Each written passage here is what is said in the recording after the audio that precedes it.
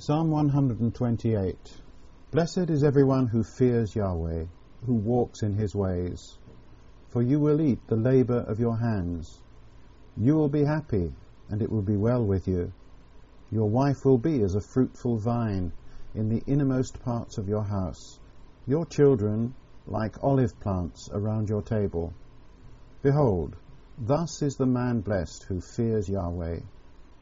May Yahweh bless you out of Zion, and may you see the good of Jerusalem all the days of your life. Yes, may you see your children's children. Peace be upon Israel.